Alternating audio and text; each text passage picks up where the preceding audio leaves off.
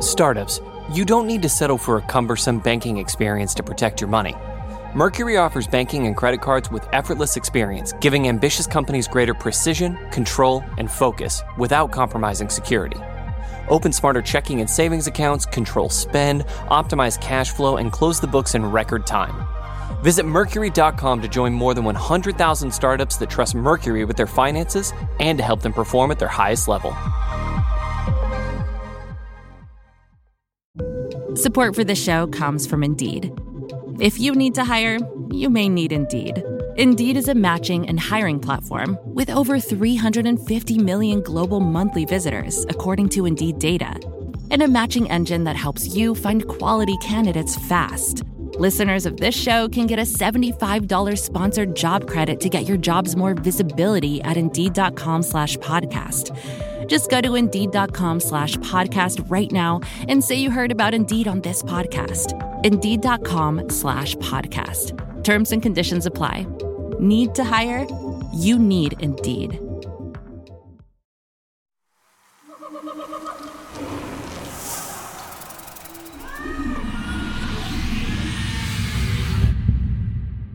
In the beginning, well, scientists aren't actually sure what happened in the beginning. Specifically, they don't know exactly how life on Earth began.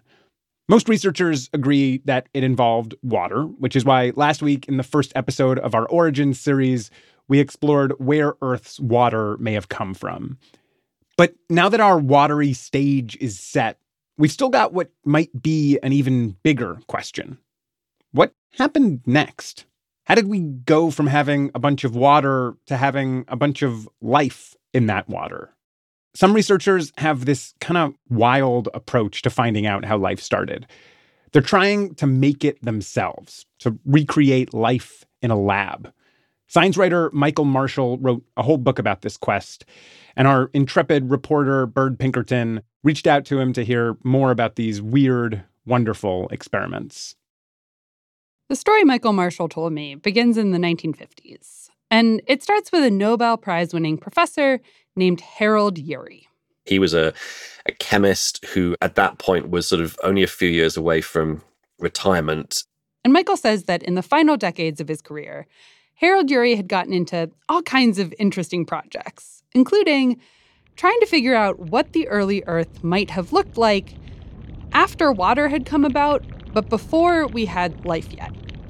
He used what was known about the chemistry of other planets to come up with a vision of Earth billions of years ago, suggesting that it might have been this hot world with oceans and volcanoes, lightning, and lots of ammonia and methane. And from that kind of wild vision came an even wilder idea. If you could recreate that early world in a lab, kind of in miniature, could you answer a fundamental question about our origins? This question of how did life come about? What was the mechanism? This is where one of Harold Urey's students comes in, this guy named Stanley Miller. Miller eventually approached him and said, well, why don't we try it? Why not try to mix together some ammonia and some methane, simulate volcanoes and lightning, and see if anything lifelike comes out? And Urey was initially like, oh, God, that's a bit of a risk. What if, it probably won't work, right? But Miller kind of talked him into it. So in 1952, they started creating a tiny world. The setup they used was incredibly simple. They had 2 glass containers, one of which has water in it. Their version of the primordial ocean. And the other one has a mixture of gases. Methane, ammonia, and hydrogen. And that's meant to be the primordial atmosphere. These 2 glass containers were then linked by glass tubes, and each of them was being manipulated in some way. The ocean one, the water one, is being heated gently to simulate the effect of volcanic activity, and also because it was generally assumed that the Earth was probably quite hot when it was young. And then there was an electrode in the air flask that would kind of create electric shocks every once in a while. And that was meant to simulate lightning strikes. And once they'd set up this tiny world to simulate early Earth, they just kind of let it do its thing for a few days. They did not futz around a whole bunch, because as far as we know, The ancient Earth did not have a bunch of lab scientists like pipetting substances in and out of the ocean or the atmosphere. But stuff started to happen. The water changed color. So it went, first of all, yellow and then eventually brown. So clearly some kind of chemical reactions have been going on. But at this point, they can't tell what it is. All they can see is that something has happened. Eventually, Miller stopped the experiment, analyzed the water to figure out what new substances were in it. And what he found was evidence of an organic compound called glycine. And this was like the eureka moment of like, I can't believe I've done that. But I imagine that for people who don't have a background in organic chemistry, you're going to go, glycine? What? What is that? Glycine is an amino acid, so one of the most basic building blocks of life, which means that Stanley Miller had set up a super simple experiment, and on his first try, he'd shown that you could take common lifeless chemicals, mix them all together kind of randomly, and a key component needed for life would just emerge with very little intervention. This moment, this unexpected triumph of the Miller-Urey experiment, it's inspired 70 years worth of research that's still ongoing. And scientists have spent many of those decades getting more building blocks of life to spring up from lifeless chemicals, so proteins and RNA and sugars and fats. But they're also trying to make the biggest leap here. Like, they want, at some point, to find a way to create not just the building blocks of life, but actual life in a bottle or a beaker or some test tubes and flasks. If they succeed, they're hoping to get some clues about how life on Earth might have started 4 billion or so years ago, or potentially to learn something fundamental about life itself. Every marvelous living creature on our Earth is built of complex living cells. Life is made up of atoms and molecules and chemical reactions. But what makes them alive? How awake life we didn't have water, we wouldn't be able to have life as we know it. How has this come about? What is life?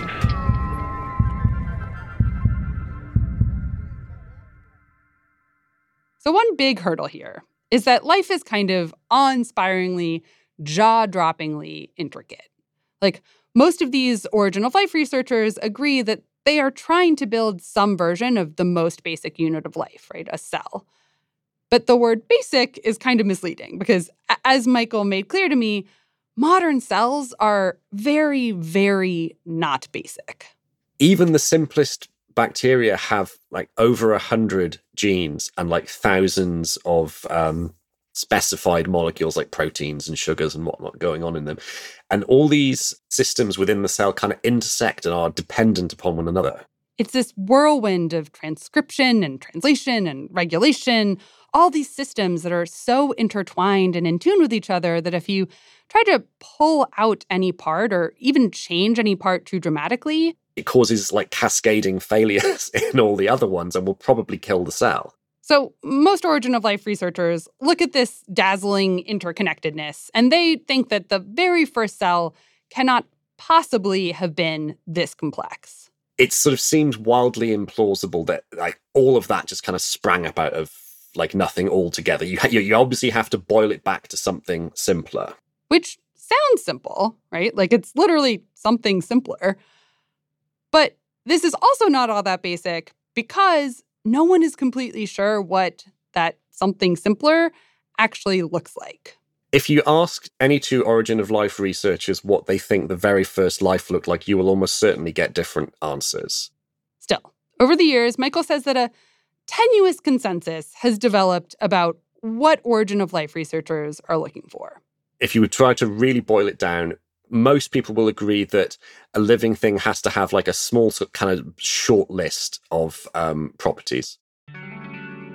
Original basic life form property number 1. It can hold itself together, like it doesn't just fall apart. The most basic cell probably has some kind of a structure, like a membrane or a wall, something that separates it from everything around it. And by itself, that's not enough to be alive, but that's part one. The second thing which kind of goes along with that is that it's self-sustaining. It's sort of active and it keeps going. And that means that it's going to be taking in energy from its surroundings in some way. This is basic life cell property number 2. Life probably has some kind of a metabolism, a way to power all its systems. Now, we do that by like eating food and digesting it. That's not the only way, some other, plants take in sunlight instead. But in one way or another, it's taking in energy and using that to sustain itself. And then finally, there's basic life cell property number 3. It needs to be able to reproduce itself. Now, that doesn't mean we're not sort of invoking anything as complicated as sexual reproduction. It's probably just a case of simple copying of sort of, start with one, divides into 2, or sort of makes a copy of itself. So you have 2 and then you have 4.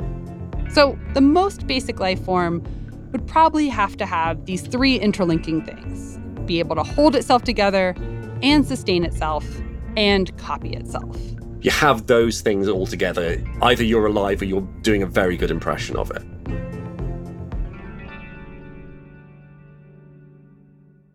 Over the last 70 years or so, researchers have fiddled with different models of the early Earth. They're pretty sure Urey's vision wasn't correct, so they're trying other things.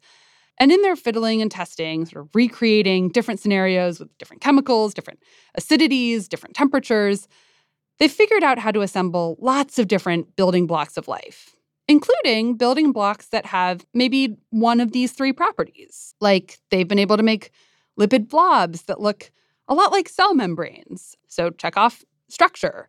Or they've gotten RNA molecules to form, which are like simplified DNA and can pass on genetic material, which is copying. Check. The problem is, all of these things are so incredibly hard to make. This is Dr. Anna Wang. She is a research scientist at the University of New South Wales who has done work like this. And she says that getting one thing, like a cell structure, to appear in a flask of random ingredients is hard enough. But getting 3 things to all appear in the same flask of random ingredients all at the same time? Right now, it feels pretty much impossible. So how do you attempt the pretty much impossible? Startups, you don't need to settle for a cumbersome banking experience to protect your money. Mercury offers banking and credit cards with effortless experience, giving ambitious companies greater precision, control, and focus without compromising security. Open smarter checking and savings accounts, control spend, optimize cash flow, and close the books in record time. Visit Mercury.com to join more than 100,000 startups that trust Mercury with their finances and to help them perform at their highest level. Support for this show comes from Indeed. Imagine the perfect employee. Let's call her Jackie. Jackie is professional yet relaxed, punctual, friendly, meets deadlines, and just makes your job easier overall. But the search for Jackie can be long and tedious, especially when you have so many other things on your plate. Indeed wants to help you find your next Jackie.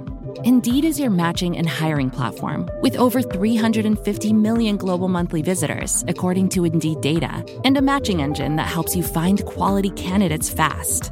They leverage over 140 million qualifications and preferences every day, so their matching engine is constantly learning from your preferences. That means they can better connect you with your Jackie. And listeners of this show can get a $75 sponsored job credit to get your jobs more visibility at Indeed.com/podcast. Just go to Indeed.com/podcast right now and say you heard about Indeed on this podcast. Indeed.com/podcast. Terms and conditions apply. Need to hire? You need Indeed.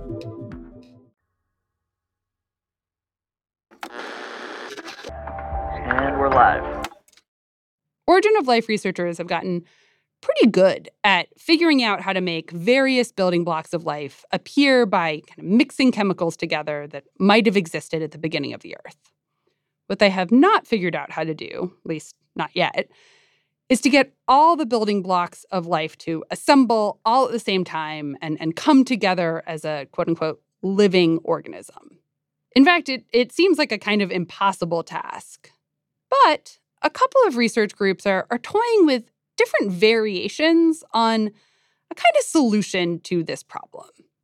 In its most basic form, as Anna Wang described it to me, the idea is this. 4 billion years ago, Maybe Earth was just the best laboratory that ever existed. In a lab, you can have lots and lots and lots of test tubes with lots of experiments running side by side. And each has slightly different conditions in it. Maybe one test tube is perfect for making membranes. Another one is really good for making RNA, that sort of simpler form of DNA. A third one has some kind of metabolic engine. And then if you combine all those test tubes, then you have all your different building blocks of life all in one place and potentially ready to assemble. And there are a couple of different ways that you could potentially have seen this many test tube scenario on early Earth. So one way that maybe this happened is that you had a bunch of different little shallow pools in hot springs. And so you can imagine a place like Yellowstone or Rotorua in New Zealand. We have a bunch of different shallow pools, and one of them is super acidic and really, really hot. Like if you dropped a finger in there, you might not get your finger back. And the one next door to it is super basic and a bit cooler. So they have completely different reaction conditions. You can make totally different molecules. This is oversimplified, but you can imagine having like an RNA pool and a lipid pool, et cetera, all close to each other. And all of a sudden it rains, or there's some volcanic activity, and those hot spring pools bubble over and they can start intermingling with each other. And that's when the magic happens. Those ingredients combine, maybe get sunny again, things dry down and get concentrated, and then you can start making what we might call a protocell. And so these are the primordial, primitive cells that were the precursors to life as we know it. So that's one way that you could potentially achieve the impossible and get all these building blocks of life to mix.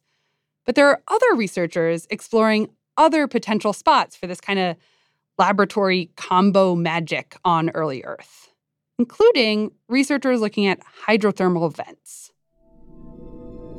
So these are spots in the ocean where water descends into cracks in the earth and then kind of vents back out again, hot, full of chemicals. Those chemicals mix with the ocean, they turn into minerals, and those minerals then start to pile up where the vent comes out of the seafloor.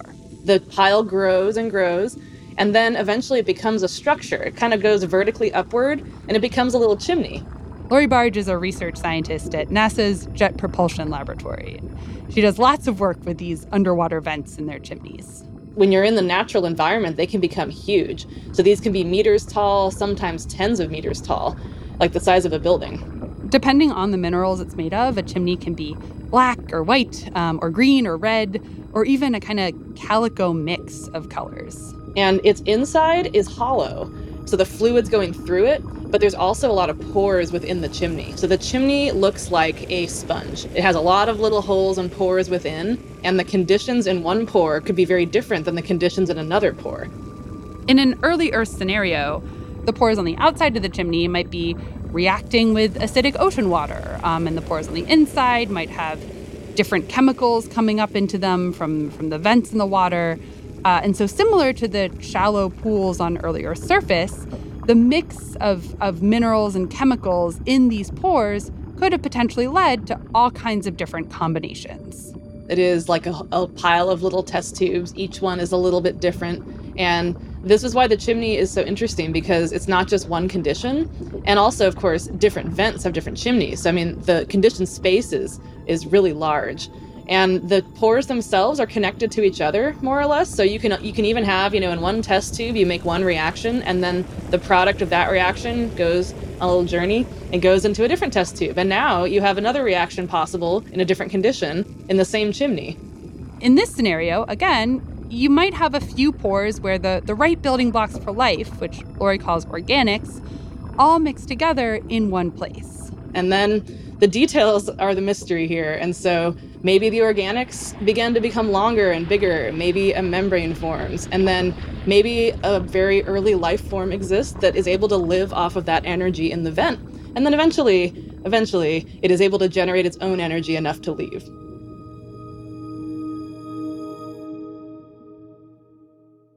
There are also other stories out there, stories that involve life growing in ice, or even some parts of life coming to Earth from outer space, different ways of making that first seemingly impossible leap to life. Each theoretical story is a set of basic assumptions about an environment that a researcher like Lori or Anna can work from. And then they can swap in different minerals or attempt different variations in temperature to see what happens. And right now, they are still making building blocks, these cell membranes or RNA, various proteins. But slowly, experiment by experiment by experiment, Lori and Anna and other researchers in this field, they're building up a base of information that could help them understand which random conditions might have needed to occur in various pools or pores and then combined in order to lead to a first potential cell. But we're nowhere near that point just yet. And so still, we're at the point where looking at all these things separately or them in pairs is great. We're still learning a lot. And one day we'll get there to look at it all together. But here's where things get a little wild to me.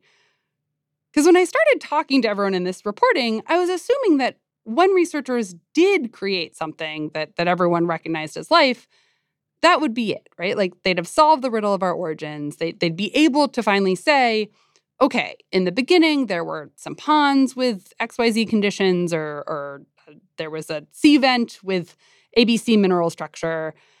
And from that pond or that pore or whatever, our first common ancestor came into being. The end, or I guess the beginning. But Lori basically said, no.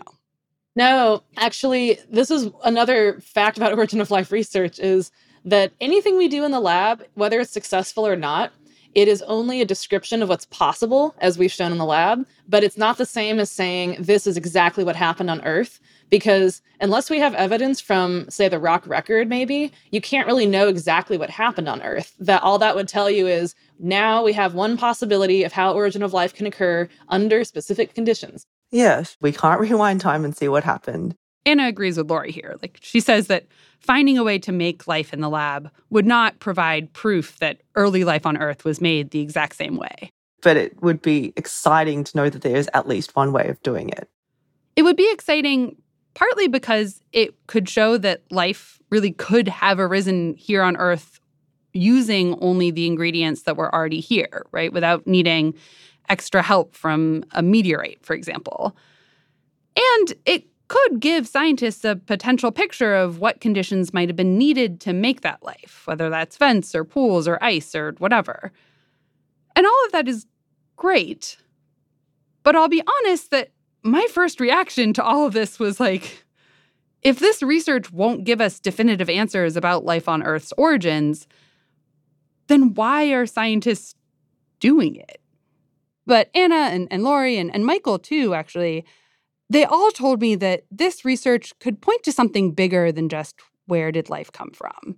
It could tell us something more fundamental about life itself.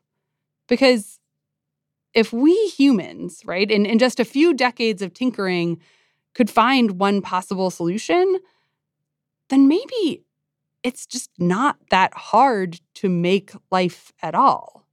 And if it's so easy that even the descendants of a caveman can do it, then it's probably happened in a lot of different places in the universe. And that's simultaneously so terrifying, but also so exciting to think that we're not alone.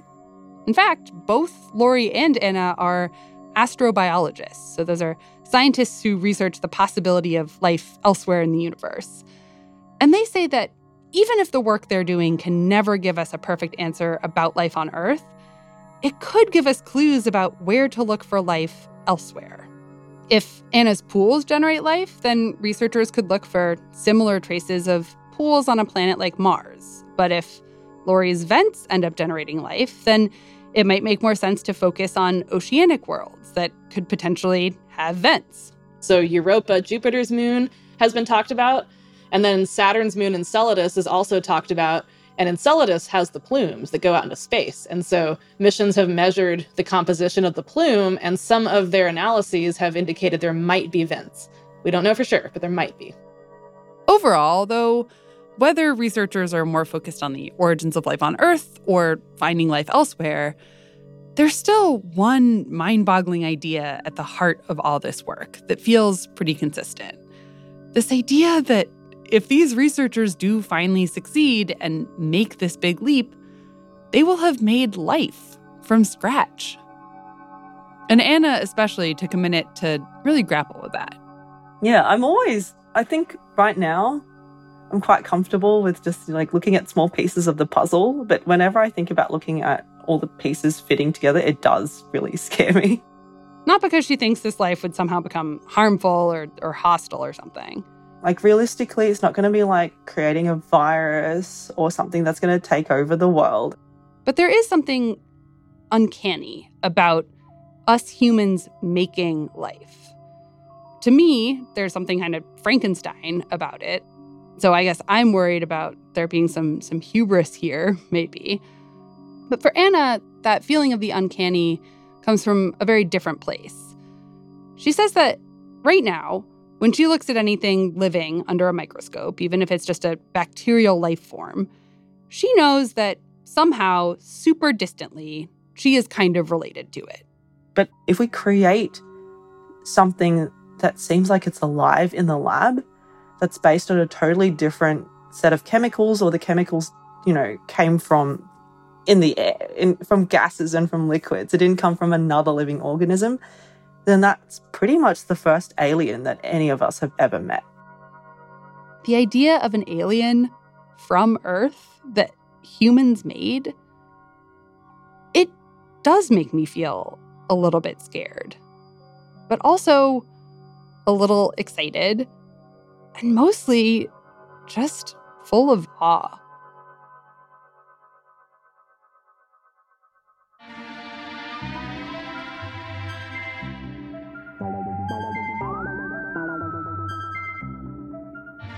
On the next episode of our Origin series, another basic question with another clear and easy answer. So no one has been able to define life, and some people will tell you it's not possible to. That's next week.